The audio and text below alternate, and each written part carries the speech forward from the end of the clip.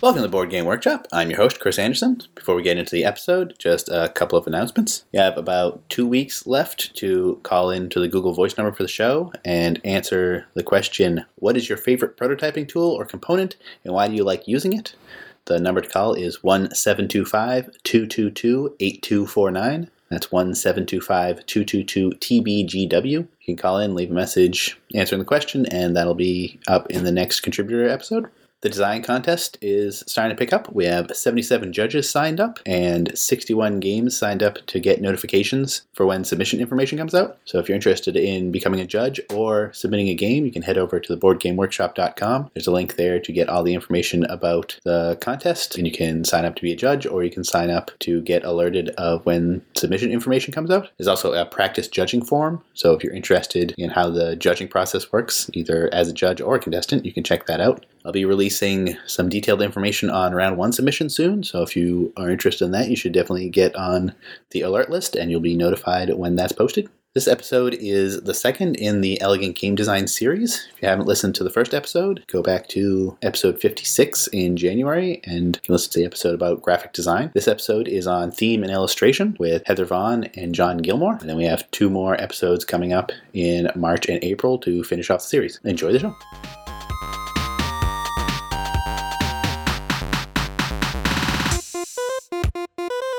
Welcome to the Board Game Workshop. I'm your host, Chris Anderson, and I am with Heather Vaughn, Associate Art Director and Illustrator for Silver Clutch Games, and Jonathan Gilmore, Head of Game Development at Pandasaurus. And we are going to talk about theme and illustration and how they can help with elegant board game design. Heather and John, welcome to the show. Thanks, hi. Hi, thanks for having us. Let's start with definitions for theme and illustration. John, you want to start with a definition for theme as it relates to board games? Because I know it's kind of controversial and used incorrectly. Yeah, so I guess I'll give you my personal definition. The theme is, for me, what the experience that you're trying to communicate to the player. A lot of times it will be, defined in kind of broad strokes, but then it can also be, based on an intellectual property or just, something like, oh, this is a zombie-themed game. Yeah, so theme can encompass a lot. Obviously, we're going to talk about illustration in a minute, but themes is, as far as, the action supporting the theme that the players take during the game, or just the overall experience that we're trying to, communicate to the players. Theme can be a very, very broad thing. It's a very tricky definition. Setting, the art, like everything comes into it, really. Yeah, absolutely. And for me, one of the most important things is making sure that the actions that the players are doing support the theme. Sometimes you have to throw in something for a purely mechanical reason, but personally, I try to avoid that and make it so that when the players are doing the things that they do during the game, they feel like they're fitting into the theme. All right, and Heather, you want to give us a definition of illustration? So this is notoriously murky. People get all up in arms about art and illustration. Are they the same? Are they different? All good definitions are murky. Yes. So my personal go-to is that in illustrators, it's visual problem solving. If art is an idea, illustration is bringing that idea to like a depiction or an explanation.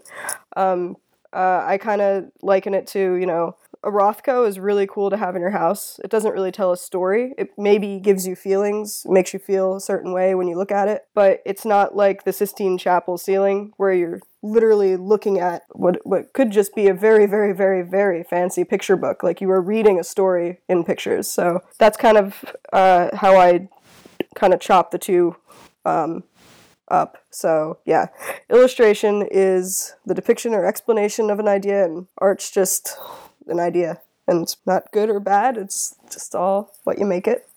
Interesting. I never heard that distinction. I definitely lifted that from somewhere, and I can't remember where, so sorry. Those are places to start, and now we can go off on a tangent and ignore them completely. In my article, I had a couple of sections. The first one was first impressions. Theme and illustration, especially for first impressions, I think before anyone plays your game, before they read your rules, they're going to see your box, probably, or they're going to see pictures of game components online. Basically, the visual is the first thing they get. I think think relating that to elegant design, I think a very important part of making an elegant game is finding the right audience. If you have your 3-hour space epic and a 5-year-old is really excited to play it, they might not get the experience they were hoping for. But if you connect your game to the audience, they're going to love it. It could be terrible for someone and great for someone else. So I think getting that across in the first impression is incredibly important and can be very difficult. Any thoughts on that? Definitely agree. I call myself game adjacent. I'm everyone makes fun of me. I don't play games. And getting me to play games is like pulling teeth. So my whole thing is I'm drawn to really good design, really good art. If the art catches my eye and it looks like something I'd be interested in, I'm much more likely to pick it up and actually sit down and attempt it. So I have a game shelf downstairs full of games that I've actually cracked open and tried solely based on that art looks interesting. I can relate to that art. I think I know. I think I can handle this game. So that's like outside of even my profession, like as a consumer, that absolutely is true. I'm not going to pick up a game that looks like Warhammer. Like that art, while very cool and interesting, like just doesn't speak to me. So I'm probably not going to pick it up. So it's interesting the way that works. John, anything to add? I think for me, a lot of it falls into setting expectations and subverting expectations, and I like to try to do both. Part of it is, like you said, the art should kind of tell you what is inside the box and what the experience is going to be, but I also like to try to, trick people a little bit, like with Dinosaur Island. Every other worker placement game is like gray and boring, and we didn't want to do that. We wanted to do a game that was bright and colorful and that, looked really good on the table, whereas a lot of, if you look at like the Splotter games or things like that, they almost look like a print and play game. But with the theme, I like to explore themes in unique ways. And again, it is kind of about, setting people's expectations, but I want to give them a different experience. As a designer, I want to give them a different experience than they're going to get if they play somebody else's games. Like with Dead of Winter, I really set out to make the zombie game that I absolutely wanted to make. And I think a lot of people play it because it's a zombie game and they love, like The Walking Dead, but then find out that it's not the zombie game that they expect it to be. It's not really about the zombies, it's about survival. So I think for me, a lot of times it's a very pleasant experience when I go into a game expecting one thing, and the publisher or the designer hits me with a different experience than what I'm expecting. Although if you go too far, you're gonna have problems. Although that's the thing I've heard about Dead of Winter the most, is everyone's it's not just a zombie game, because as you know, there are a lot of zombie games out there. Yeah, absolutely. And it's a conversation we had a lot during the development process, was, do we keep this a zombie game? But even every time we tried to retheme it, we're like, no, this is what it is. It's a survival game with zombies as like the background noise. But yeah, like you said, you can go too far. And I think like that's a lot of the art of game design and illustration, is like knowing exactly where that line is and disregarding some of the rules, but knowing how to push that line as far as you can. Exactly. I mean, a classic thing in any sort of creative endeavor, you have to learn the rules in order to break the rules correctly, and you should not start off breaking rules. It's going to be a mess. Yep. Yeah. Or, go for it. Whatever. Worst case, you make a bad game. All right. So the next section I had was engagement. Illustration and theme are both very strong here. You can really pull a person into your game, and that has all sorts of benefits, from them just enjoying the experience more, but it can make learning easier. It can make the play smoother if they're actually involved in it and things are cohesive and make sense. Heather, thoughts? Yeah, absolutely. I think, speaking just from the art standpoint, that's kind of what I think what we do. The illustration is there to kind of enhance the words on the page, and nobody is going to sit down and read a wall of text to play a game. That's going to overwhelm people. Maybe some people like that. If you're like wanting to read like a textbook, that's fine too. But I think for a lot of games, getting people excited about what they're doing in the game. So it's like, oh, maybe I can flip through this book and see what my character looks like. Maybe it'll help me get into the theme a little bit more if I could like have a visual aid to kind of kickstart that. Like the Kids on Bikes, like that's, I think, really helpful in like, some people like myself, I have a hard time getting into RPGs and like trying to come up with, a starting point, and, visual art can do that for you. It can set a theme, it can flavor discussion, and it can help bring the players around the table together in a cohesive manner, because you're all looking at the same art and you're all feeling hopefully similar things when you look at it. So yeah, definitely. Yeah, I get to see this a lot, and one of my favorite stories is with Dead of Winter. I had a local playtester who probably played the prototype of it, like 15 times during, from when I started it to when it went to print. And when I finally got my published copy of it and the same playtester played it, he was like, oh, I get it. Now it's a zombie game. And until he saw it with all the art and the graphic design and everything put together, for him, he never truly got the experience. But other people can feel that, like, even in a prototype, like, they're like, oh, I get what we're doing here. But it's a lot harder without all those other parts tying it together. The first game I worked on, Beneath Nexus for Silverclutch, that literally remember the first year, 2 years playing prototypes, and they essentially made the game for people like me that don't play games. So they're like, yes, Heather, play this. And I was like, what? It's all words, like, man, like with the stock clip art. I'm like, I don't want to. And I would just zone out and do that, like, thing that you do, you pull your phone up and you're not paying attention. And I played it for the first time, and I was like, with the finished art and the box and everything, and it was like a whole experience. And I'm like, oh, this isn't so bad at all. I can play this game. This is okay. So yeah, absolutely. I mean, I think having that vision and staying true to that vision is one of the hardest parts of, running a publishing company, which I don't do, but, I really respect, like, any company that I work with that can do that well, to have that vision. But holding true to it's a tough thing to do. Mm-hmm. Yeah, I think especially with RPGs, having, like, even though to a degree the art, the illustration doesn't matter to the game, like, it's very much, I mean, depending on how you play Theater of the Mind or minis or whatever, but just having those little hooks, like, in the book to literally illustrate the examples or characters or what's going on can really help players have something to start from when they're coming up with characters or story or whatever. Yeah, we were super lucky to have Heather on board very early in the process. Like, I think we talked to you from Unpub that year. Yeah, I think we were maybe like a quarter of the way done writing the book at that point. Yeah, and especially I think it kind of hit on me because it's like, okay, I don't play games, and I'm doing game art, but Kids on Bikes. Like, you grew up in a small town, you did Kids on Bikes. Like, that's what, like, after school till, like, your parents yelled for you, that's what you were doing. So it's, like, a super fun thing to kind of be able to bring, that feeling and that flavor to, maybe something that's a little sci-fi, something that's way outside of my wheelhouse, like an RPG, but feel, like, at home. And I know definitely playing it really helps kind of bridge that initial, like, anxiety that you have, like, oh god, I have to make something up, and oh god, I have to keep, like, oh god, I don't know if I can do this. But it's like, you look at your players, and it's like, there's a little picture, and it's like, oh, okay, this is like me when I was 12. I got this. Yeah, people see that cover, and they know exactly what they're getting into in it. And I think that speaks so much for the covers that you've done for it.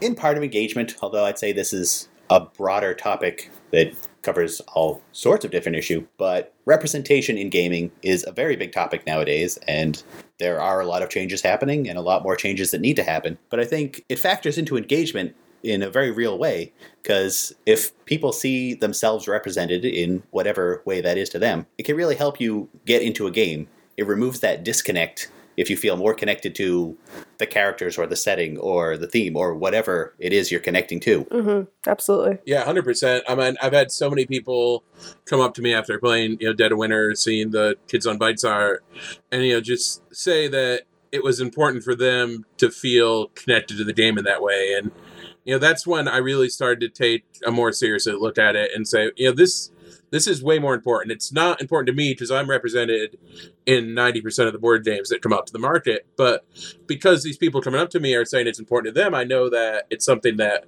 we need to strive for. Absolutely. I think, just the nature of my job if it's a kind of a fun in joke with illustrators, like you spend a lot of time alone, so you're taking photo reference of yourself, and you end up drawing yourself into a lot of your work, which is cool, but also like not everybody's a 30-something white girl from Philly that doesn't pan. So I think the first job I did for when I was working on Beneath Nexus, the developers were really big on, hey, all fantasy games are like Western fantasy, dragons, knights, princesses. Why don't we make a conscious, serious effort to tap, other cultures? There's lots of cool stuff from Africa, South America, various Native American cultures.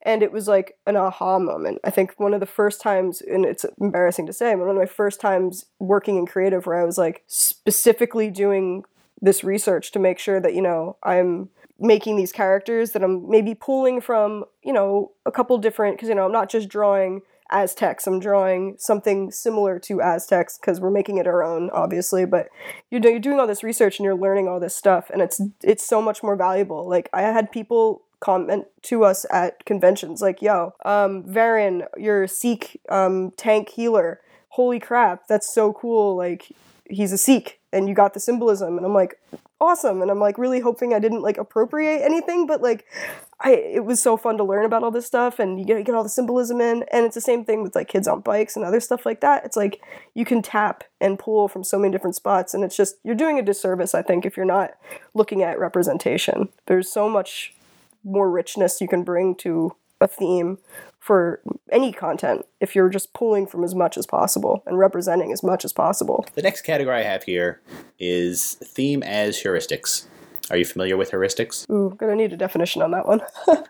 So the short definition is heuristic is a rule of thumb, and it's basically a shortcut that helps you get through life, because otherwise you would have to relearn everything all the time. So the example I used in the article was, if you have a game about growing crops, and in it you have seeds, players already understand that they have to plant the seed to grow the crop. So that's already ingrained in them from outside of the game world. It can also work against you if you don't plant the seeds and the seeds are just there to buy wood or something. That's going to be really confusing to people, because that's not what seeds do. They don't buy wood. They make wood. So I think theme as a heuristic can be very useful in a lot of ways, especially for shortcutting rules or helping with the learning of rules, the remembering of rules. Because you have tons of heuristics that you just have in everyday life, going through all sorts of processes that you do.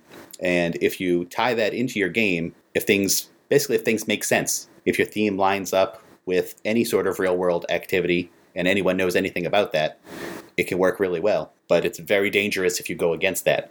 So make sure you know what you're using. Yeah, absolutely. I mean, we as humans, and if you look at like the study of like, how people memorize things and function in that, like we compartmentalize data, and unpacking that sometimes is difficult. But if I was to describe like my morning routine, like when I just say brush my teeth, even though that's multiple steps, like we all understand just brush my teeth is a thing, right?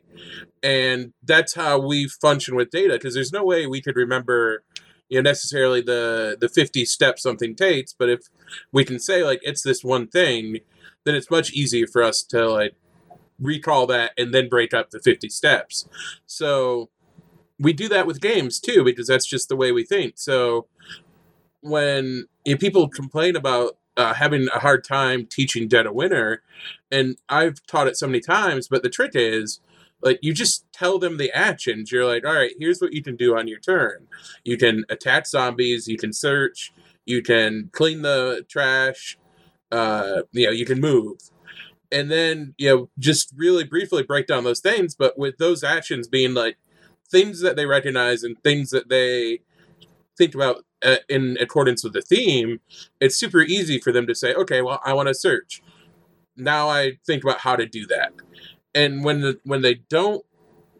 actions don't compartmentalize like that, it makes a roadblock and a higher cognitive load for the player, which a lot of times translates to a bad experience play. Yeah, I would have to agree. I think part of like my personal consumption of games is a lot of roadblocks like that.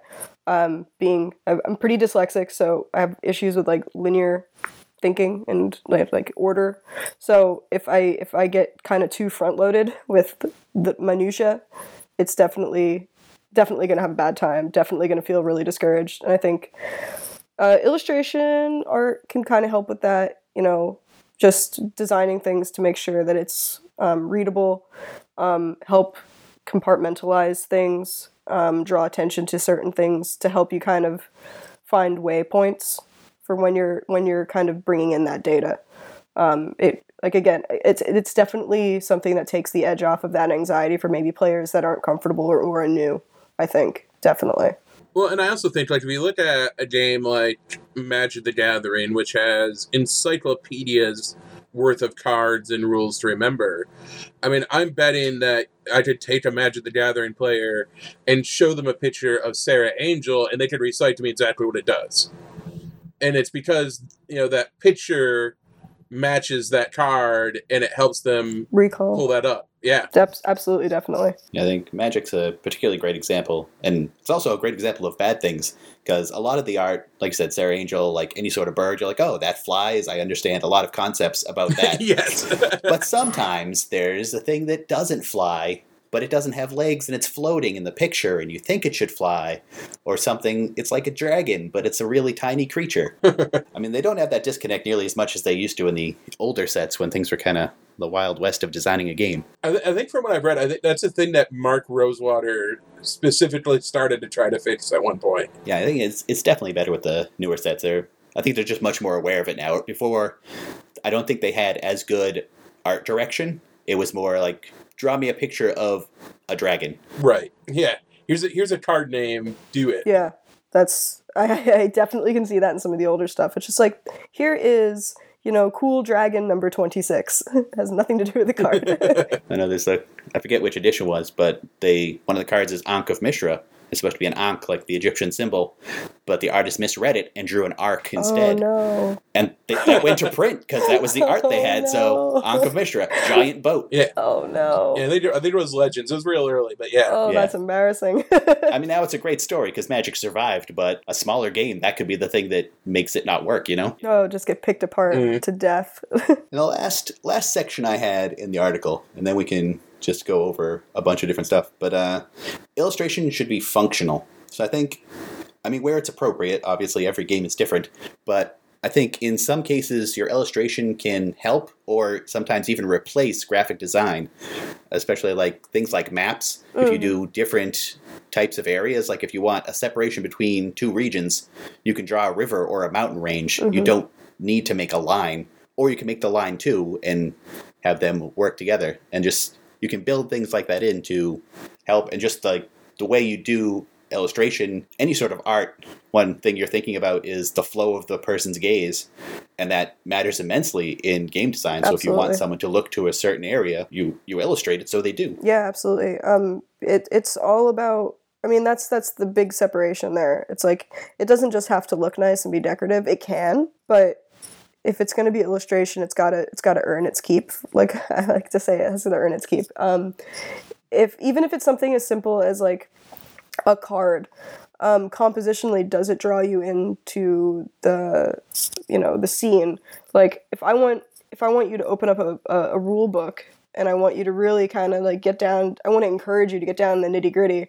I want that art to make you feel like you're part of it. I want it to make you draw in. So, that's going to inform my composition. There's definitely going to be something in the foreground, maybe somebody looking behind them at you, the viewer. So now you're part of the art, to really bring you into it. And same thing if like you're designing like a map. Absolutely. It's like such a cool way to kind of bring you into the game. A map can serve as just a device, or it can serve as like, hey, we are physically holding a map, and reading it and, orienting ourselves. Like that's, you're now in that. You're directly tactilely experiencing it. It's not the game. You're actually reading a map. So definitely, it's got to be functional.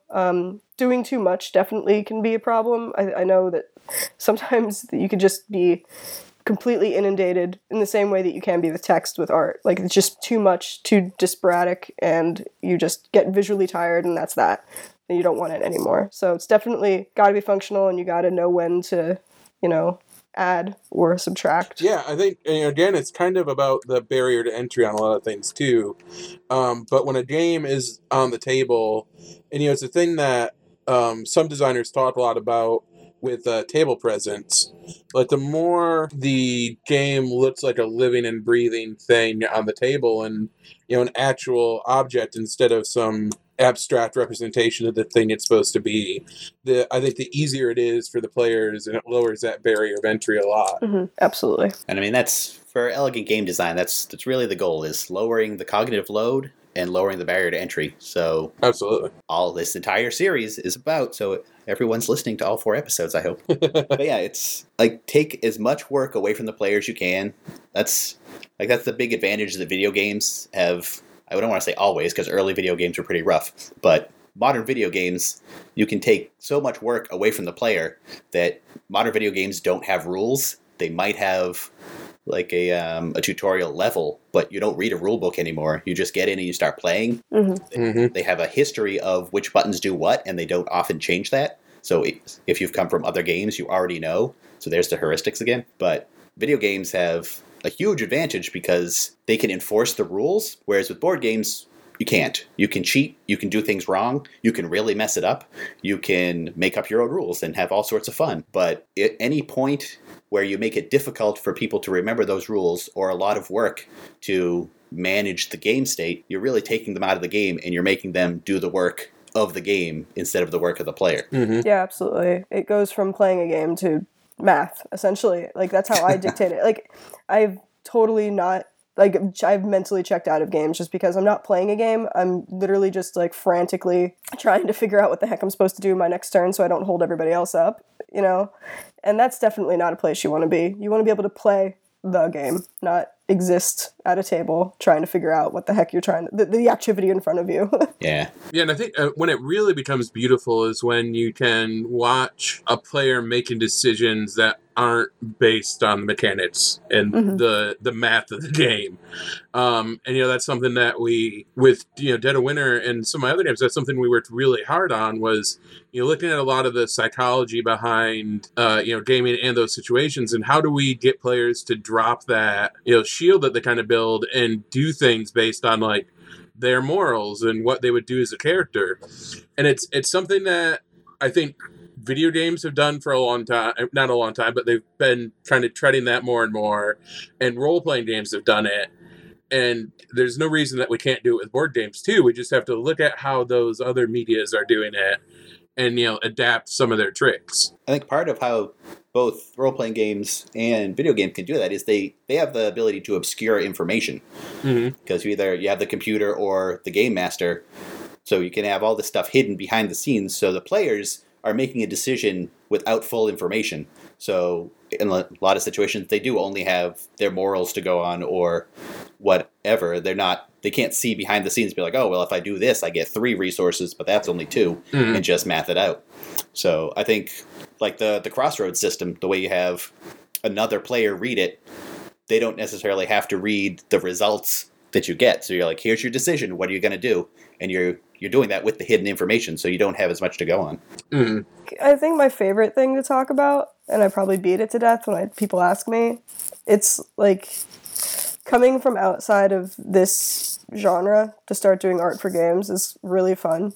A lot of people, the big thing right now is like all the colleges have game art as a major now. And like, even when I go to conventions, I see them.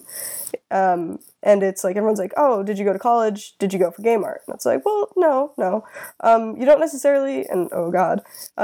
So sorry, anybody out there who's going to school for game art. I don't think you necessarily need to pigeonhole yourself so closely. I think a lot of the beauty that comes in like art for these independent games is like the fact that people are pulling from their own experience. So I wanted to be a prolific children's book illustrator at one point, and I wanted to do editorial and magazine work at some point. And suddenly here I am doing games. Did I peg myself? Would I have known that I was doing this 10 years ago? No. But here I am, and it's really fun to be able to kind of come from the outside and bring my experience into this sphere. I don't know, I like to think that it gives me a little bit of a fresh perspective. But what it definitely has done is shown that, you know, you don't need to be a gamer, quote, quote, to do this stuff. You just need to be passionate, and you need to be open to, you know, doing the research and learning and asking questions. And I think that, you know, that for me is like really fun about this, because everyone's like, well, how the heck are you doing this if you don't play games? And it's like, well, it's just like any other illustration job I've ever had in my life. You know, maybe I don't know about like trains, and I get called to do a book about trains. I guess I'm going to spend like 2 weeks doing some in-depth research on trains. Same thing for game art, and I think that's really fun. It's actually the same thing for game design too. The very first thing I do is like dig in, and again, like with Dead of Winter, I read books on like the psychology of survival and like people who had been through those survival situations, and you know, read about their experiences and the things that they went through. I mean, obviously, I can read a bunch of books about zombies too, and that helps some. But like when you start to look at the experiences, you can use it to help form your design. Yeah, and it's just, again, it's right up there with the representation. It brings so much more richness. Like, you know, Beneath Nexus was a fun project to work on, simply because I got to learn about like I dove into this like article about tribes that languages are disappearing. Like National Geographic did this big write-up about these tribes that speak this language, and it's only like 40 of them, and you know, it's dying out. And it's like I got to sit down and do this like really cool research on like anthropology for a board game. You know, that's really cool, and definitely you don't think of it as kind of like food for what you're growing, but it is. Everything is, and I think that's really fun. Mm-hmm. Yeah, that's one of the great things about game design and a couple of other creative endeavors is there's no limit to what it can be about. Yeah. So you can go anywhere. Mm-hmm. You can research anything, or you can just stick to what you know and do a lot less work. Yeah. Yep, absolutely. A couple just things I wanted to bring up on this subject. I just played Spy Club the other day. Have either of you seen Spy Club? Yeah, I've played it a couple times. I have not. So really interesting. So they have a bunch of these cards in it that I forget what they are, clues or something. But there's different categories, and like one category is blue, one's yellow, one's green, one's red, one's purple. But with the art, they didn't just throw a filter over it and be like, okay, here's a picture and it's tinted purple. The art is very specific. Like the things in the picture are purple, but it's not a purple picture. Yeah. And it's like the way they construct it is really nice. So you're looking at it like, oh, this is obviously yellow. But when you look closer, you're like, well, it's actually not. It's a bunch of yellow things on a perfectly normal table, but just it feels yellow. Yeah, I just pulled it up. And I thought it was a really interesting, just the way they went through that. Yeah, definitely. I just pulled them up. They are really nice. Yeah, that's, you know, that's your year one art school 101, like your palette, and you know, your monochromatics with, you know, like I'm looking at the Garbage Man one right now, and it's a beautiful shot, and you have this wonderful bright orange safety vest right in the middle to keep your eye right on the middle of that image. And, you know, you have your cat that you're looking over his shoulder out the window to the garbage guy. And it's compositionally awesome. You have a beautiful monochromatic palette with, like, just that one little pop to keep you looking. And that's masterful design. That person knows how to do their job. Yeah, it's really well done. Yeah, who's the artist on that one? I'm looking because I like him. Yeah, I have to look it up now. It doesn't say on the box. That's totally happened to me. So it's only a more recent thing, and it's a shame that the artist is starting to become credited on the box. And it's really a shame. Next step, the developer. I don't know. I like to stay behind the scenes as developer. I don't know if we should be credited or not. I mean, in the rulebook for sure. Yeah. Well, I forget who said it. I think it was just on Twitter, maybe today. But they're saying they wanted expanded credits on Board Game Geek because you have like designer, publisher, artist. That's it. And there's, in lots of cases, I mean, certain games are just one person doing it all, but there's so many more people that work on it. Absolutely. And they're not listed at all. Like, I'm not saying front of the box necessarily. No, like even with Kids on Bikes, I know when we did the deluxe version, there was just not enough hours in the day for me to do that much art, that volume, and do it well. So we had John and Doug brought in extra artists, and it's like, you know, they should get, you know, on Board Game Geek too. They should be able to go in there and be like, artist, and or like maybe I don't know if there's like denotation on like what they worked on, because that gets confusing and then you get miscredited. Like one of the girls was there at PAX this year, and she did some of the like the deluxe version art in the back, and she's like, and I felt bad, she kept like deferring to me like, well, she's the artist, and I'm like, you did art too. You're here too. You can both be the artist. Yeah, it's like, it doesn't have to be like, I'm the big artist and you're the little artist. It's like, no, it was literally an army of people to get that work done, and we got it done, and it came together really nicely. So yeah.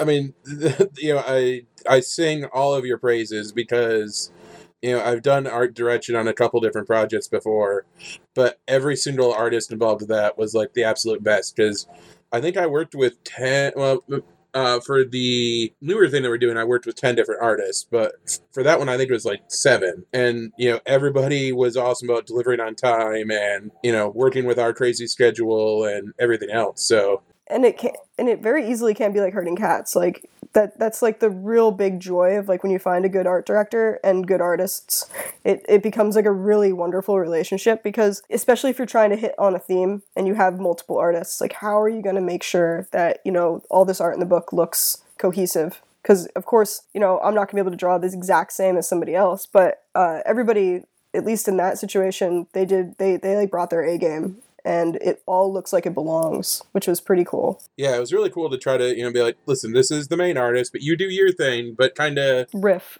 Keep this tone, and riff, exactly, that's it. Yeah, it's great when you have a team that can work together like that, and the project really comes together. Yeah, and for the newer stuff, like, we're bringing back almost all of those artists, plus a few new ones, because we want to keep, lifting more people up with the project, but I was like, I have to give all of these people more work now, because they're all great. Oh, and just to add back in, I did find the artist for Spy Club, and there's like 6 credited on BGG. I'm looking at Renegade Game Studios, and it has, and I'm going to butcher this, because I think it's Polish, Bartolomiej Kordowski. So nice job. Good illustration, man. Yeah, so back to extended credits for things. I don't think there's a huge downside to it, because every single person you have working on a project has the potential of having some following. Yeah. So if you like that person and you're like, oh, they did a new project, I am interested in that project. Absolutely. The downside would be if they're a bad person for whatever reason, then that would taint your project, but maybe don't work with bad people. Yeah, that's for sure. Yeah, I can see that point. I mean, I guess I look at it, kind of like the credits of a movie. It's rare that anybody watches the full credits, and, nobody has like a favorite, best grit that they follow. So I mean, they might. They might. They might. Maybe. I guess somebody might. I shouldn't say nobody. I don't know. I always kind of felt like, as a developer, like, I'm kind of a behind the scenes person, and I'm there to make the, stars shine in the game. But you're right. It doesn't have a downside, so I don't see any reason not to. I mean, I'm not necessarily front of box, but there should definitely be an easy way to research that. Yeah. Yeah. I think Board Game Geek's like a really good spot for that, because it's encyclopedic. Like, I'm still figuring out how to work it. But I don't see any reason why there shouldn't be just like, hey, here's the credits for this game, because everybody from the developers down to the people that, maybe somebody wants to know where you got that really nice box. That printing looks really good, and that box looks high quality. Where'd you get it printed at? Right, that's another thing, production. Yeah. Which I know Panda puts a little panda on their UPCs, but not every company does that. So it's just nice. You look at a box, you're like, I want to do this. Who did it? And you could find the illustrator, you could find the developer, you could find the manufacturer, and get someone to do exactly what you want to do for your project. Yeah, it's the same, like, it's the same thing, like, when I was doing editorial illustration. Everyone's like, oh, you have to pay, like, a couple million, like, all this money to get on a listserv and get art directors, because they don't want you to get their email, because nobody likes getting cold emails. But, you tell people, like, look in the masthead of the magazines that have art that you like. And, like, Women's Day does really cool illustrations, and I definitely think that I could fit in with their stylistic choices. Open up the front page of that magazine, and there's the list of everybody who worked on that magazine, from, the editors down to the grunts in creative. And you'll find somebody that you can reach out to.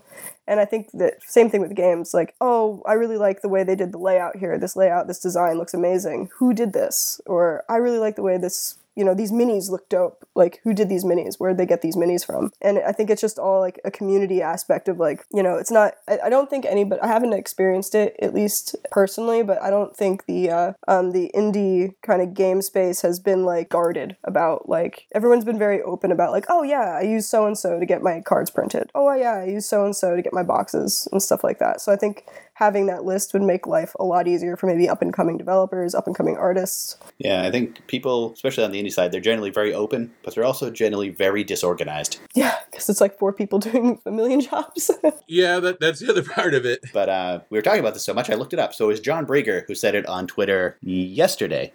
So, John, thanks for bringing that up on the perfect day so that we talked about it. All right, so moving back to theme from illustration. So I have an opinion about a game. I don't know if it's an unpopular opinion, but I think it's something that a lot of people disagree with. And that is, I think Tigris and Euphrates is a very thematic game. Have either of you played Tigris and Euphrates? Nope, I'm going to pull it up though. I have. So it's Reiner Knizia, and Reiner Knizia is very popular for having, quote, themeless games or abstracts. But I heard this somewhere. I don't know how true it is, but what I heard is that he starts from theme. He's a theme-first designer, but he's not a theme-first designer that relies on a lot of added-in theme, really. So it's not heavy in illustration, it's not heavy in narrative, but I feel very much that the mechanics are so incredibly true to the story he's trying to tell, especially with Tigris and Euphrates. So it's little, like, abstract squares on a grid map that looks as abstract as you can get, but every piece represents a different part of the kingdom.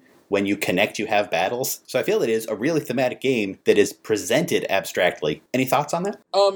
Yeah, so I actually feel the same way about Agricola. A lot of people feel that it's, really themeless and a dry Euro, but for me, it's a very, very thematic game, and I feel like I'm a starving farmer every time I play it.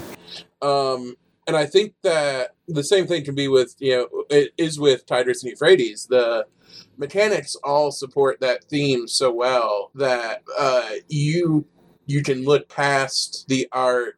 And I haven't played the newer version of it. I think Fantasy Flight just re-released it, right? Maybe. I've only played the app. I've never played the actual real one.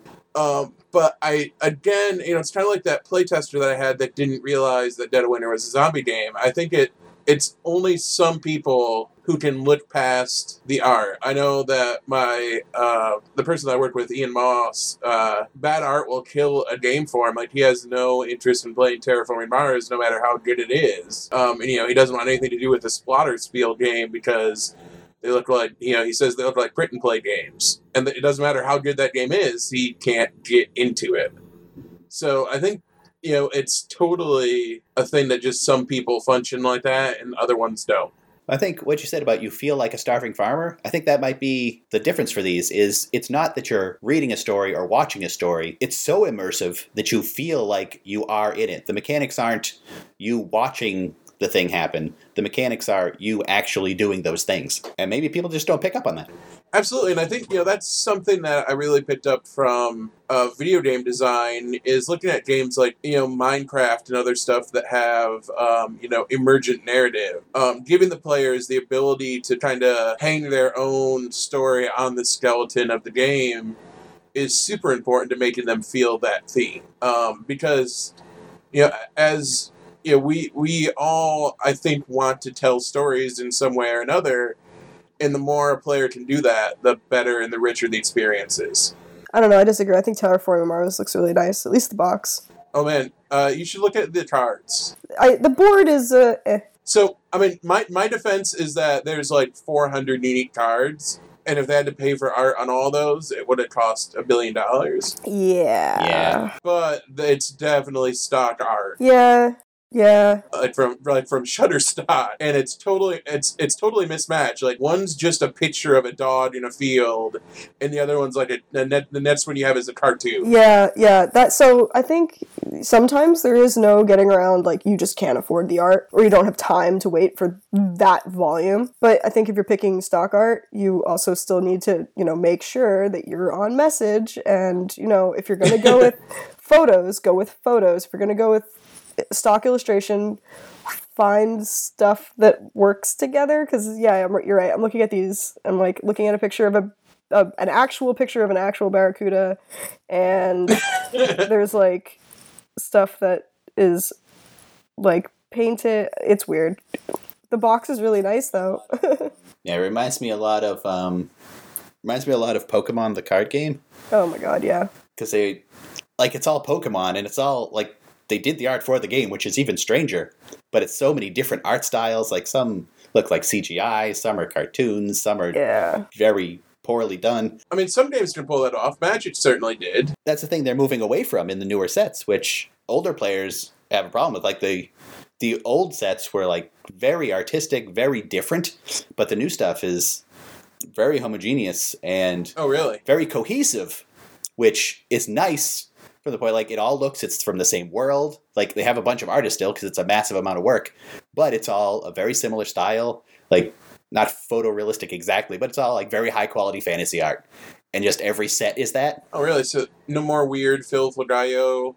No, like none of the watercolor stuff and all sorts of like. Yeah. I love some of the early art, but some of it didn't make sense. I had a gripe with like some of the early sets. People in my house play Magic, and I would always look through and be like, "How is this one card game when you have like this beautiful oil painting and then this like weird pen and ink drawing?" It's like these are both nice pieces, but they don't exist in the same world. That bothers me, and I can definitely see how like it doesn't matter to some people, and maybe it's because I'm in the industry. It's just like, all right, where's your art director? I know these guys have money for an art director. What the hell?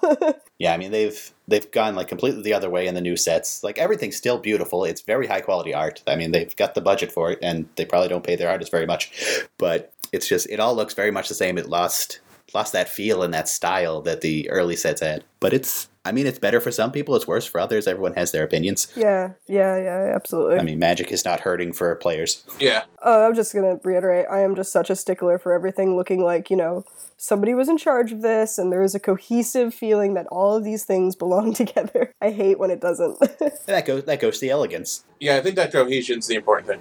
Yeah, that's just personal aesthetic, though. And I'd rather it be cohesively bad. Yeah. Than all over the place. Like Nations is one of my favorite games. I think it's a perfect 10. But it has 400 cards that depict like various figures from history and locations and different things, and every single card in the game is unique. But they all look like they were drawn by like the designer of the game. Ugh. And they're not good. They're really bad. But, my defense is that's so much art. Like, you can't commission 400 pieces of art for a board game and make money.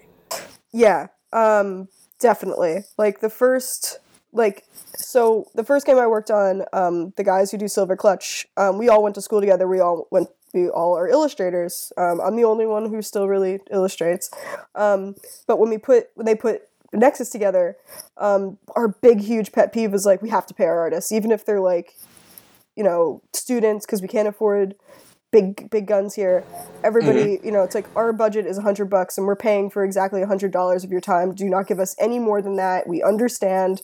And I think that at least in our case, we had a nice well to tap from, but we tried to stay super honest with our artists. It's like, listen, we're looking to get quantity out of you, not necessarily quality, and do not kill yourself on this art, because we can't pay you what it's worth. So I know when I was doing it, I was out of school a couple of years, and I was like, what, take my cut of pay and just pay the interns, because they're students and they should know what it's like to get paid. I have a day job, it's fine. So it was just like I totally get just not having the money, because art's expensive. It takes forever to make, and it's expensive. Yeah, and I mean, it's an entirely different conversation, I think, of like, you see a lot of people that want to run a Kickstarter and be like, well, I don't have the money for the art now, but I'll pay you after the Kickstarter. And like, that doesn't pay the bills. And no. Exposure doesn't pay the bills. Like, no, you die from exposure. yeah, exactly. So like, it was super important with Kids on Bytes. Like, when we talked to the artist, we wanted to make sure that we took care of everybody up front and out of our pockets, rather than if the Kickstarter failed or whatever, at least you guys will all be taken care of. Yeah, and I think it's like it's an important thing. Like I talk about it, it's a big difference that comes from working in independent game design. It's like, we all want to work, we all want to make games, we all want to get art to do. You know, we all wanted work, and sometimes, you know, is $100 a finish enough? No, probably not. But you know, if I'm like, no, my rate is $50 an hour, I'm not going to get work. But I also want to not undersell myself.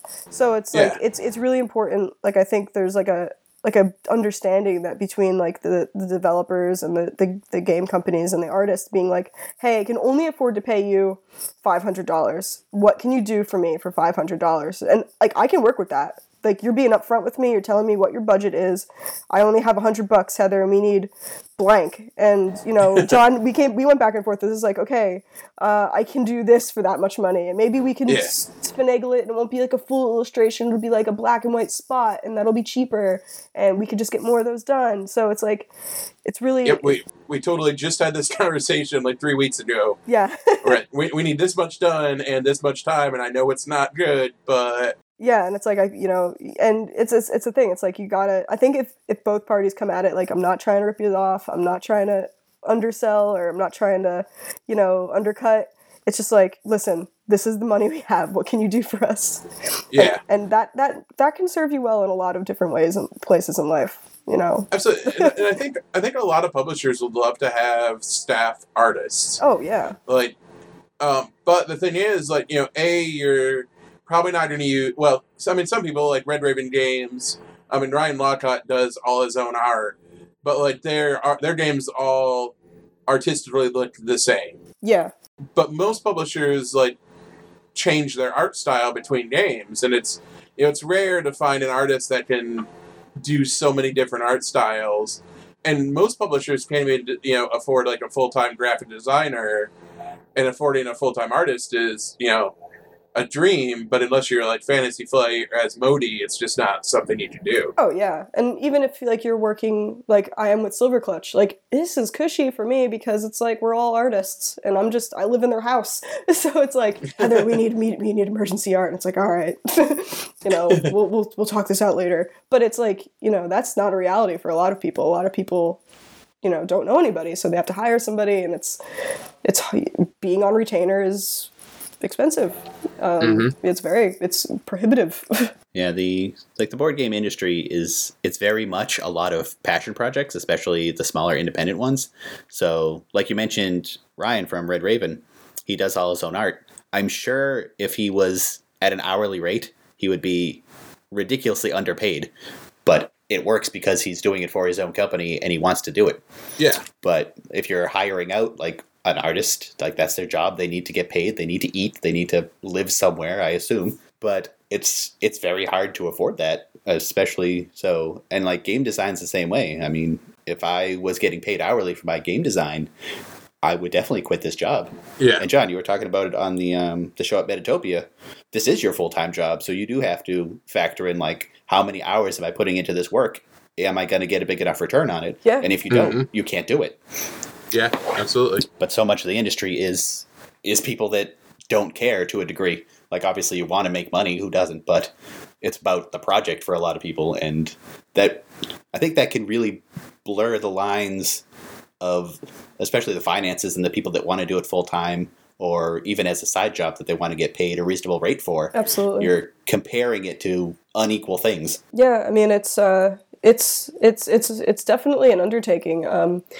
You know, we answer a lot of questions from like people that want to get into it. It's like, well, you know, how can I afford this? And it's like, sometimes you can't, which sucks. It's definitely like, I don't like saying no when people contact me for art, and I try to work with people. But every once in a while you get somebody who's like, this is my baby, and I've been trying to do this for like 8, 9, 10 years. And it's like, I get it. Like, I get it. But I also, you know, have other projects going on that I can't, you're not paying me enough to be able to say, hey, Silverclutch, or hey, you know, Kids on Bikes, I'm going to need an extension because I got this really good other gig going on. Like, that's, you know, I try to break it down, like a itemized receipt, like, hey, you know, this is an hourly rate.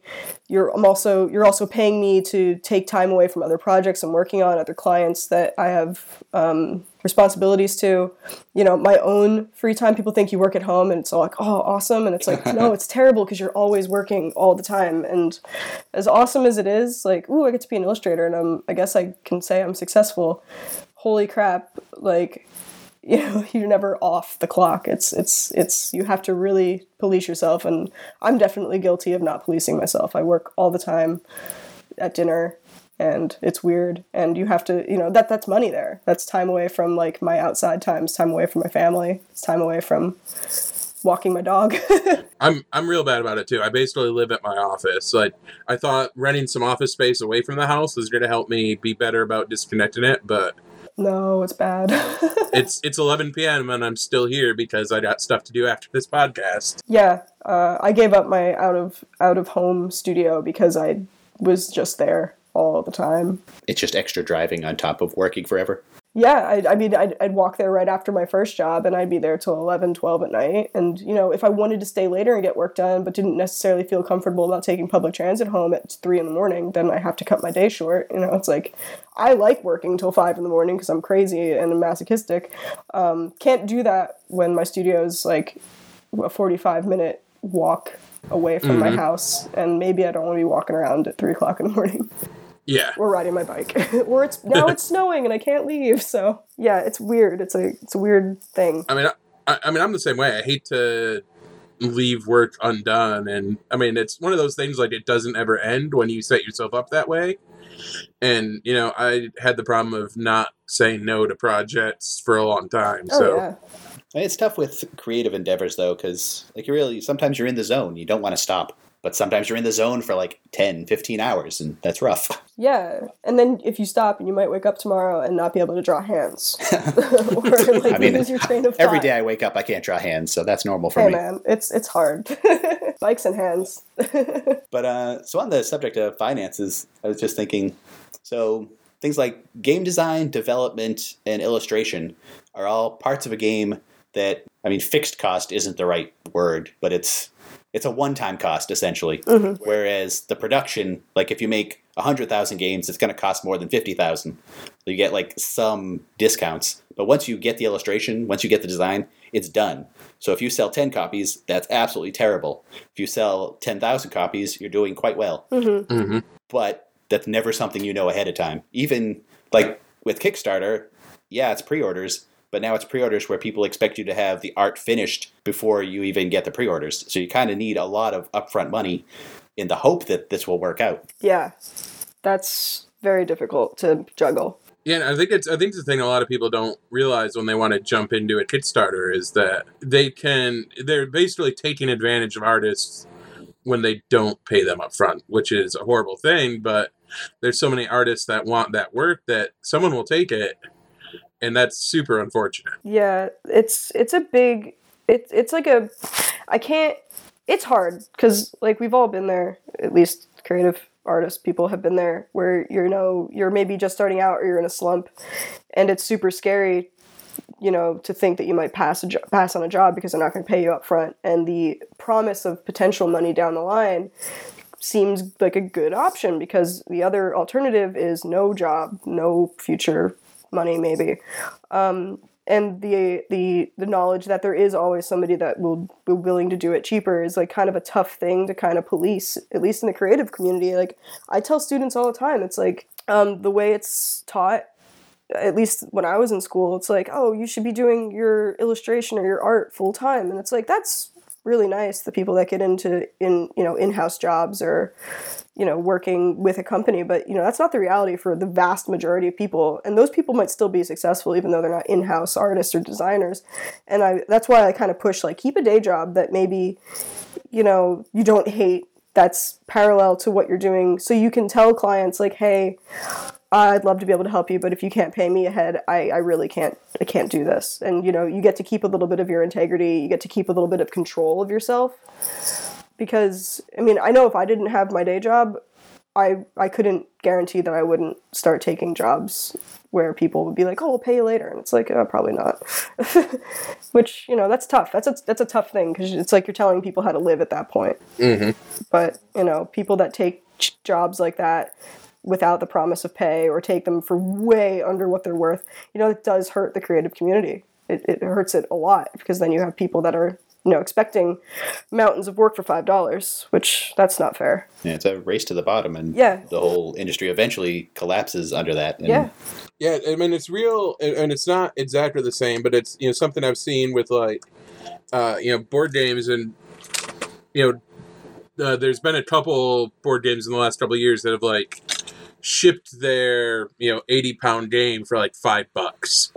And it's kind of the same thing. Like, it sets these expectations for the consumer, or, you know, in your case, your consumer is, you know, a publisher or whoever. But when they start getting that work done for cheap, they're like, oh, this is what it costs, and this is what I'm going to pay. And that's not the reality of the situation. No.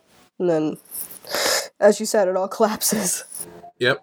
There's the example of Mechs vs. Minions, which like set ridiculous expectations. I mean, it sold a $140 game for $85 and $30 shipping for $5.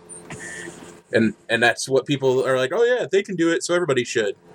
Which, I mean, people like in the industry that know how these things work are aware of it, but the general consumer thinks like, oh, you know, that's normal. They don't understand that it's, was it Riot Games with their absurd funding from League of Legends? They're like, yeah, we can throw away the money and lose all of it on this project and not be hurt. And it's fine. Yep. Whereas, like, even a bigger company like Pandasaurus cannot do that. Yeah, absolutely. Even Asmodee couldn't do that, I don't think.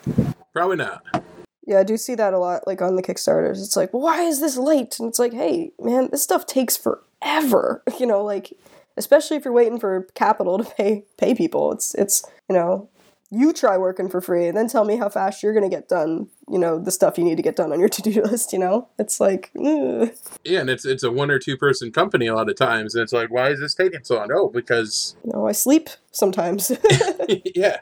And I have a full-time job. Mm-hmm. Yep. And like shipping especially, everyone has a very warped concept of what shipping should cost. Mm-hmm. And I always like to say, like, okay, you don't want to pay this shipping. How much would you want me to pay you to come pick it up? Yeah. And it's generally not the $15 in shipping. Yeah.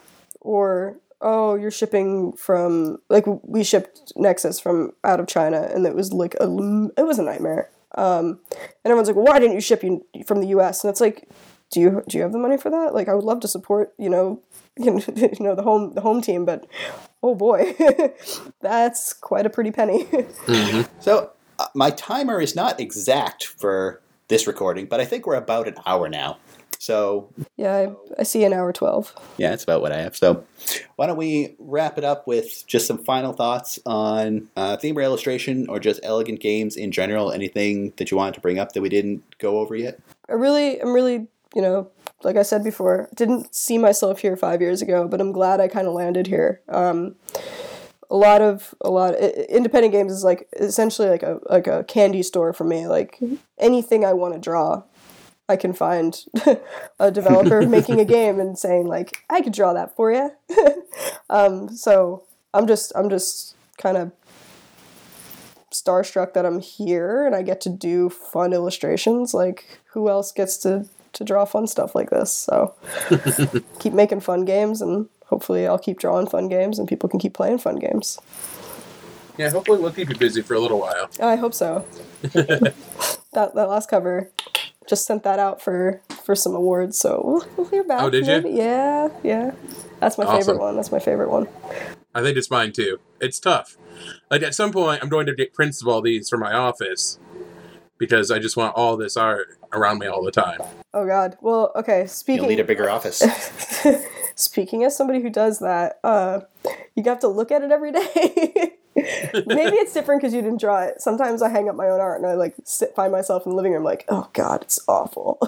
Oh yeah, that's why I stopped doing art stuff in high school, because I couldn't deal. And I kind of do it with my own designs, but I try not to design something that I don't want to play over and over again. But I always nitpick every little thing. Yeah. And I think it's you know, whatever art you're doing, I think almost every artist does that. Oh, yeah, because you made it and you know where you messed up. Yeah.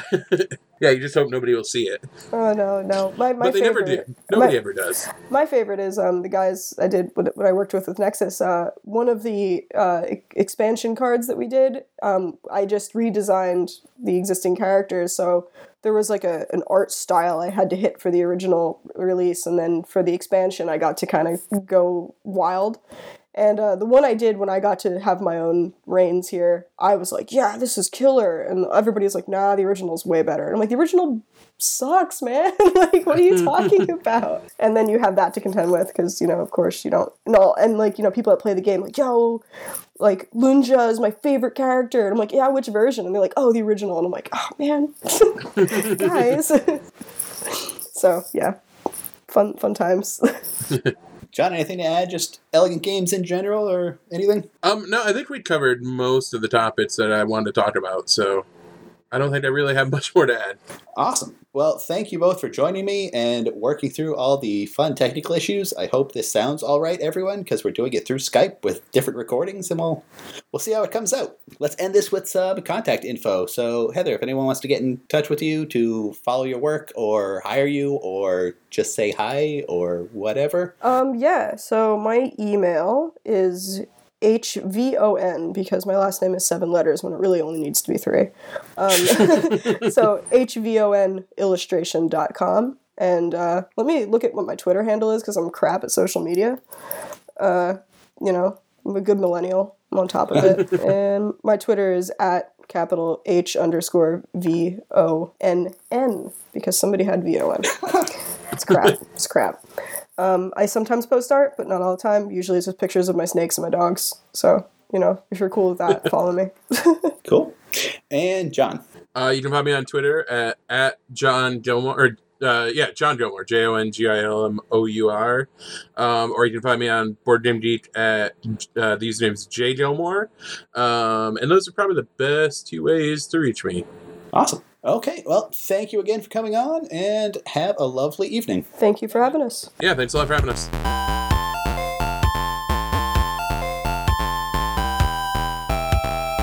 That's all for this episode.